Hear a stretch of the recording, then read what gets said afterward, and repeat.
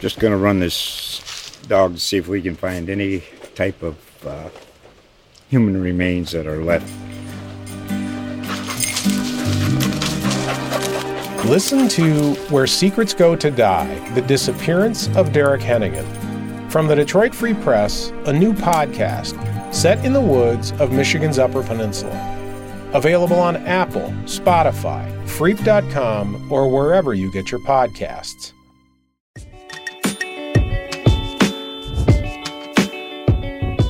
Welcome to the Thunder Buddies podcast. I'm Joe Masato, joined by Barry Trammell, here to recap the Thunder's 98-81 win against the Portland Trail Blazers on Monday night at Paycom Center. For OKC, it snaps a 7-game losing streak. It's the Thunder's first home win in the year 2022, and it was quite a resounding turnaround, Barry. The Thunder without SGA, the Blazers without Damian Lillard and several others. Portland got up by 18 in the second quarter. Early in the second quarter, Thunder couldn't do anything offensively without SGA. I thought it was going to be a blowout. And then the Thunder themselves end up leading by 18 points in the fourth quarter. They win this one by 17 and hold Portland to just 81 points. Yeah, it was, it's 31-19 and 42-24. And from then on, it was all Thunder. And, you know what I came away from this game thinking? Tanking is not such a terrible idea, because even if you don't tank, you might end up like the Blazers. They're not tanking, but they're 21-30, and they got no great avenue to get a lot better. They've got no depth. Dillard's hurt. They're trotting out people off that bench that just aren't very good. The bench is terrible. Yeah. The Thunder outscored the Blazers bench 40-18. And you look at Portland's starting lineup: Simons, McCollum, Nurkic, Covington, Powell. That's a pretty good group. Obviously, it's a lot better with Lillard, but it's pretty good. It's not terrible. Yeah, it's not terrible. I mean, it's better than when the Thunder's trotting out Aaron Wiggins and Derek Favors, for crying out loud. Yeah, but here's who played off the bench for Portland. Meaningful minutes: Trendon Watford, Ben McLemore, Dennis Smith Jr., Greg Brown III, and Tony Snell. Yeah, Greg Brown, if you don't remember, is that rookie from Texas who was sort of a head case at Texas last year. So, that was not stellar basketball from the Portlands. They ended up shooting fewer three-pointers than the Thunder shot. You could have got a lot of money betting that with somebody who wasn't following the stats but was just watching the game, because it seemed like the Blazers shot 92 three-pointers and made 7. That's what it seemed like. Yeah. Twice in this game, Portland turned down driving but relatively easy layups to kick the ball to the corner so somebody could miss a corner three. It was, if you're a Portland fan, it had to be quite frustrating.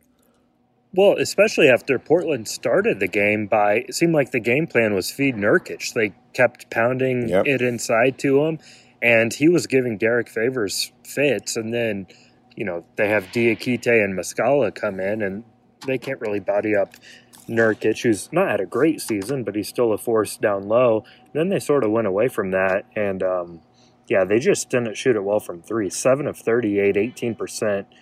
Anthony Simons was 2 of 12 from 3 of 16 overall. I was a little surprised at first. Now, Simons has been really good this year, and he's been on a hot stretch, and he's taken on a bigger role with Lillard out.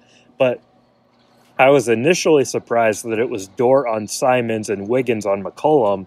I thought it might be the other way around with Dort on McCollum, but Dort totally shut down Simons, who's quicker, attacks off the dribble, so maybe that's why Dort was on him. McCollum, obviously, everyone knows how good of a shooter he is. He runs around the perimeter, relocates really well, and I thought Wiggins did a pretty decent job on him. Well, and Mark Daigneault, very complimentary of Wiggins and the job that he did with McCollum. Now, McCollum had an excellent game, 10 of 17. If the Blazers really had wanted to win this game, they'd have tried to get him about 37 shots instead of 17.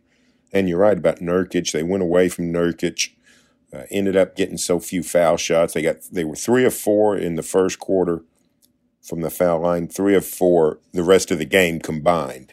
So it was not a stellar effort. I shouldn't say that. It was not a stellar performance by the Portlands. And in fairness, I mean, they're on the back end of a back-to-back. Where were they yesterday? Chicago, Boston? Chicago. Yeah, not Chicago. Yeah, not the easiest back-to-back. Yeah, so, you can sort of see it. But for the Thunder to play without SGA, it was fairly impressive. Dort was his usual assertive self. Wiggins was solid. Giddey was good. Tre Mann was pretty good. Yeah, Daigneault said he wants more shots from Tre Mann. He wants Mann to be more aggressive. Yeah, I think most people in Thunderland would sign up for that. Yeah. So he was Mann, by the way, Mann started with SGA out, and Daigneault wouldn't commit to starting, one guy in SGA's place, but I would think that Mann is going to get the bulk of the starts with SGA out. It's too bad that they sent Jeremiah Robinson Earl down to the G League today, which meant Derek Favors starting. I guess that was because they knew Nurkic was coming to town, but they started 3 rookies, and if Robinson Earl was in, it'd been 4. So that was sort of interesting, and the rookies all played pretty well today. Combined, yeah. Wiggins is +8 on the plus minus. Mann's +8. Giddey's +15. So, pretty solid rookie performance. Yeah, kind of a quiet 14, nice easy 14 and 12 for Josh Giddey. 12 rebounds, that is, 4 assists. I don't think the Thunder is going to start 4 rookies in Dallas. They really like, I think Bazley is probably going to get the start in Dallas if Porzingis plays. But sometime on maybe this next road trip, I think they're going to start 4 rookies, and they might have tonight had Robinson Earl not played with the Blue, which let's get to that, because that was one of my takeaways from tonight, is how surprising that was. Robinson Earl tied with Lou Dort for the team lead in starts. 11th among all rookies in minutes. When we've seen guys get sent down to the Blue, the Tre Manns, the Aaron Wiggins, Teo Maledon, Poku, it's because there's not enough minutes for them to play a consistent role with the Thunder. That's not the case for Robinson Earl. He's had a consistent role. He's playing a ton of minutes. He still gets sent down on the day of a game, so he plays 32 minutes with the Blue. Actually went to second half of the game for another story I was working on, but totally dominates. Maledon played really well with the Blue. That's what you want to see. Poku's not doing that. It's not what you want to see. But when you send an NBA player down there, you want him to play well. He did that. I just thought it was sort of strange timing. I mean, Mark Daigneault's reasoning was, we want the whole changing the environment, changing the circumstances, everything like that. They wanted to see how he would respond to it. They said he got 1 day's notice that was going to happen. So kind of a curious move, especially with Isaiah Roby out, who they also recalled. It just leaves them a little light on big men. Favors, Diakite, Muscala. But what'd you think of JRE's G League assignment? Well, I'm intrigued by what you say about they want to change the environment. It sounds like they're doing psychological experiments on the guy. Is it not enough that all of a sudden he's going to play without SGA? That seems like a fairly significant environmental change. But to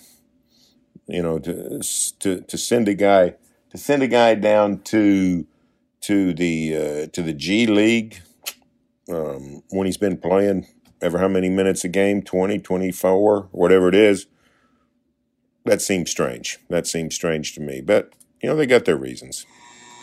I'm here at Paycom Center where it's not an alarm, but there's a pretty loud buzzing. So, Barry, you might hear it, but I hope it's not going to come through on this here audio. I hear it. There's any question about that. Can confirm. Can confirm it's coming through. I mean, it sounds like it sounds like a Zamboni machine's about to run over you, but I assume that's not the case. You know what? I'm going to do some. I might do some walking and talking here pretty soon, or we'll just wrap it up quickly. We talked about Robinson Earl. What? Anything else stand out from you from this one, Barry? Well, I just thought the Thunder sort of became a rolling ball of confidence the longer this game went on. I mean, that second half performance was fairly impressive. 59, I think was it 59 points by the Thunder, 50% shooting, 40% three-point shooting.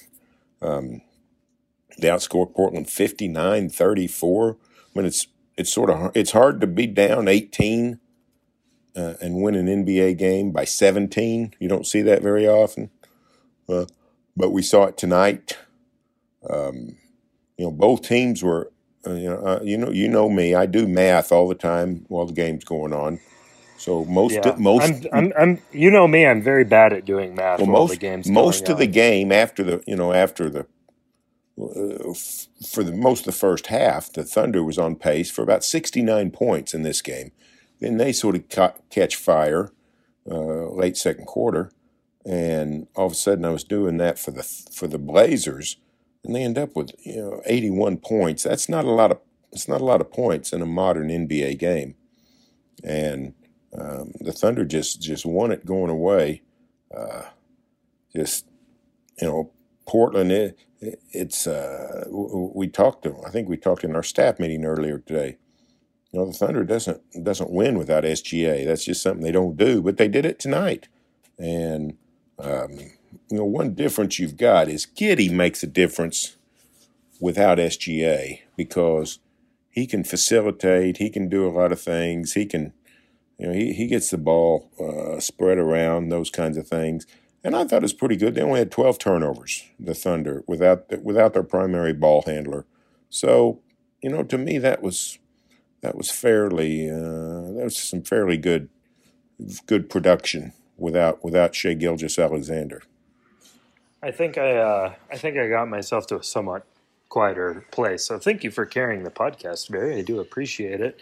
But yeah, I like this team is not the second half team from last year without SGA. I mean, they're playing better lineups, better ball handlers. Giddey can create, Man can create. They still have some veterans like, Muscala wasn't playing in the second half of last year. He's still sprinkled in there. Kenrich Williams is still there. So it's not going to look that bad. But, they beat the Blazers tonight by playing, really good defense. And the offense did come alive.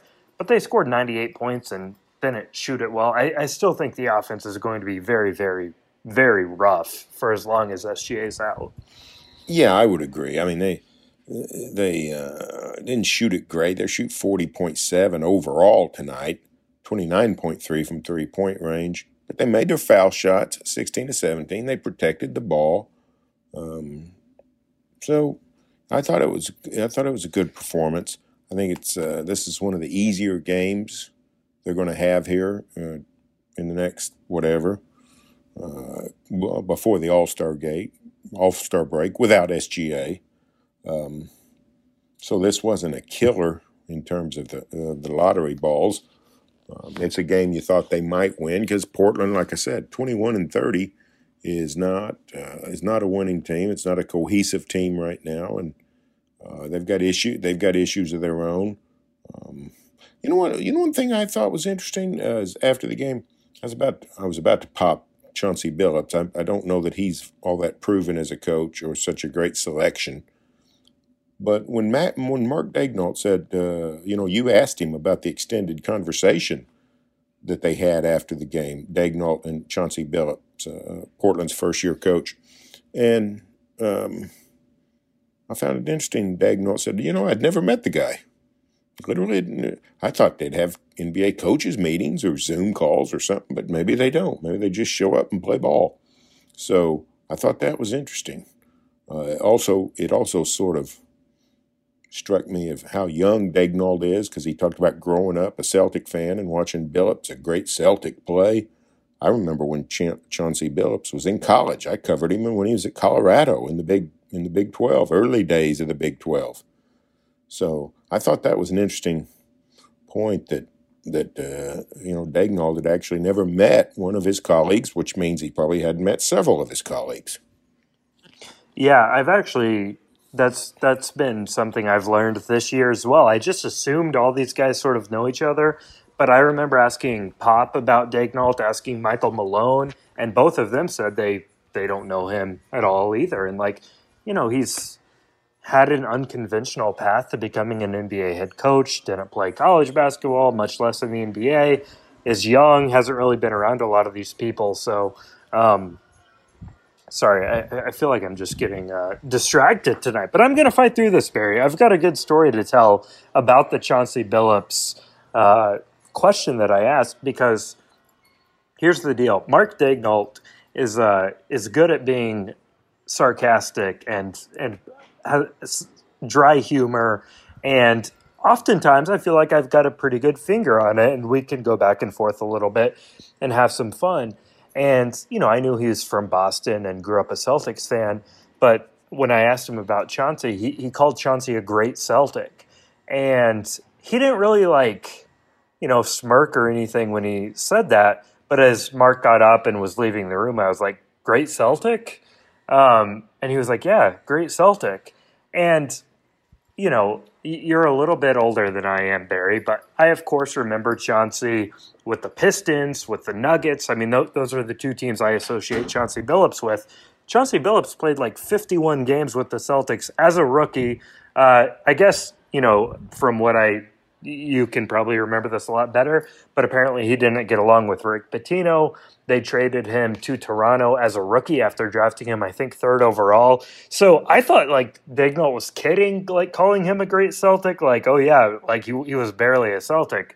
But I don't know. I'm gonna have to follow up. Maybe I'll do another story before they head to Portland, because I have to get to the bottom of whether this was genuine or not from Mark Daignault, who meant no ill will, but it was funny. It might be genuine. It's inaccurate, no matter what. It's inaccurate. That's why I thought it was funny. I don't think he was joking. Chauncey Billups was the 3rd overall pick in the '97 draft, an excellent prospect. Turned out to be, a star in Detroit.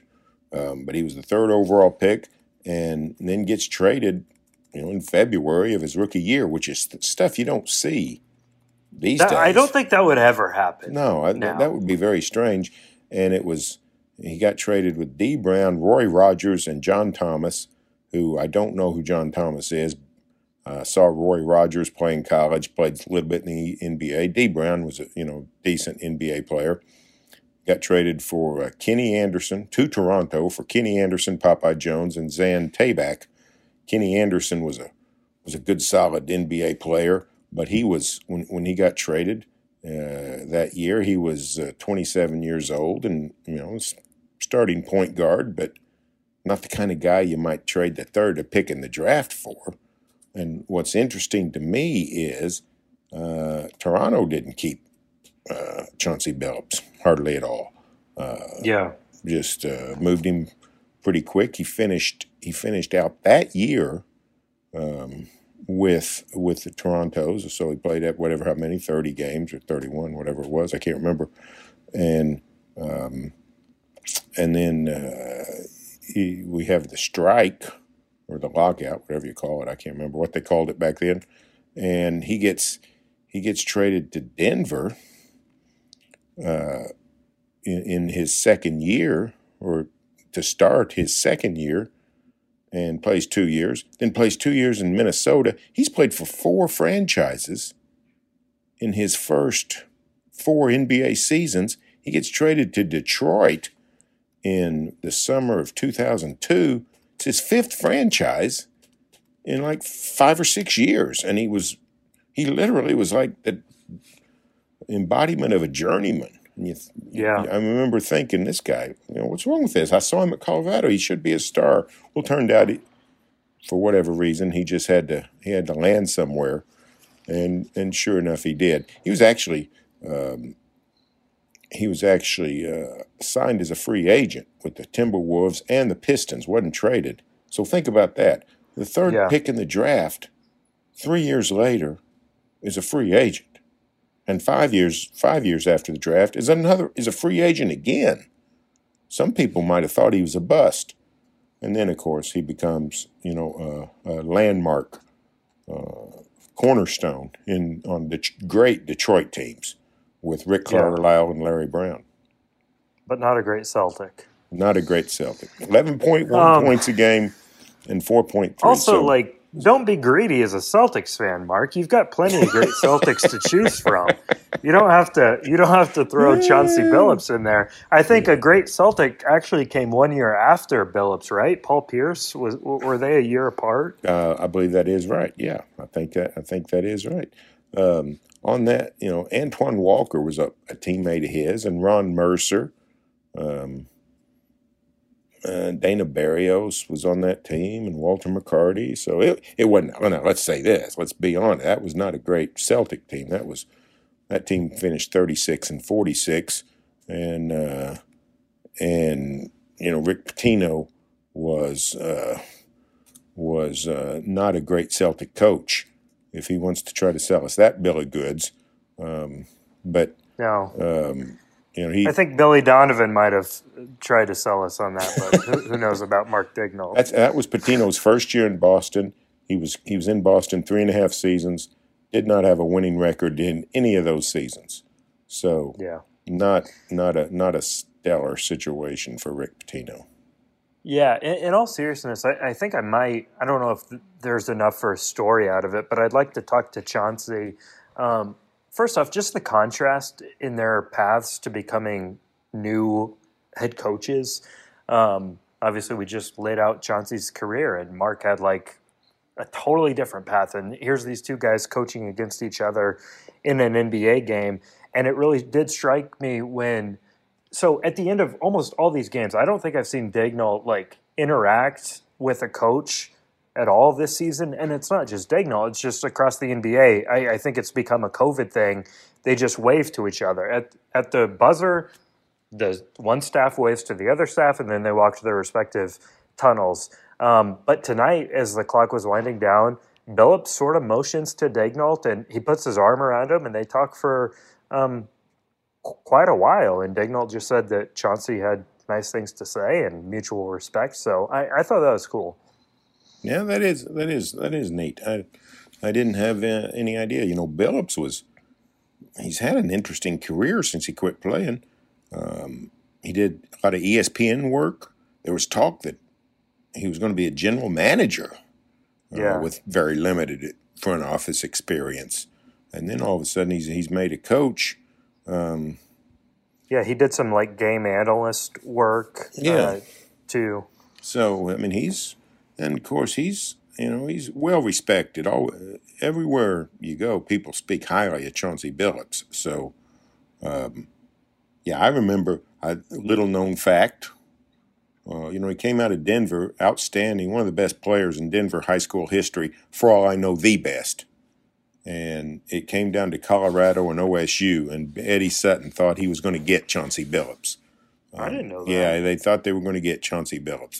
They almost got him, and that would have really – it was coming off the Final Four. It was coming off the Final Four year, if I'm not mistaken. And that would have been a big time – that would have been a big time get for OSU, because he would have made a huge difference on those 95, 96, and 96, 97 teams. That's the two Sutton teams that did not make the NCAA tournament. Colorado did make it. I think his second year there, he played 2 years at CU. So, that would have been something interesting, I think. Well, Barry, speaking of OSU, I was at the Blue game today to talk to Lindy Waters after the game. He's playing big minutes for the Blue, playing really well. So is he really? Hopefully, so I'm going to write a story about that for later in the week. But he's shooting 45% from three. He's in their closing lineup and has really carved out a role as it's not just local G League team doing local kid favor. Like, he's playing legitimate minutes for them. Is it possible he could make the NBA? I think so. I mean, I think it's a long shot, but I don't mean playing 12 years. I mean, could he get up on a roster? Yeah, well, especially this roster, as much as they shuffle guys back and forth now, obviously he's not one of the ones under contract, but I think there's a chance. And, his whole thing, obviously his role in college was different, but at this level, he's strictly going to be a three-point shooter, and that's his skill that can carry him. So if he can hone that one skill, I think that's his ticket to at least getting a look, maybe. Well, for these very same Portland Trailblazers a few weeks ago, Cameron McGriff from OSU, who was a 4-year guy at OSU and a solid player, but nobody ever looked at and said, "Ooh, I think he'll make the NBA." He was basically he's 6'7" power forward who was not terribly. He sort of had a lot of good. He's sort of thick and a good athlete, but not not an athlete supreme and not a big time shooter or anything. He played 15 minutes, I think, in 3 games for the Blazers. So sometimes guys make it, and you don't even see it coming. Don't see it coming. Did you, just to finish up here, did you think that about, like, when you covered Waters, did you ever think there was a chance he could play in the NBA? No. I just didn't see enough athletic ability or ball handling. I knew he's a good shooter, but he wasn't a great shooter. He wasn't anybody you built the offense around to get open threes or anything. But he's fundamentally sound. He kept his mouth shut. Organizations like guys that keep their mouth shut and just do what they're supposed to do. That helps row the boat. So I can sort of understand it. And McGriff was that way. McGriff was a good, solid citizen. Ivan McFarland was that way on Eddie's teams, the great teams, 15, 16 years ago. And he got up and, played 40, 50 games in the NBA as an undersized power forward. So, if you just know how to play basketball and work hard and stick it out, you might get a chance. You might get a chance.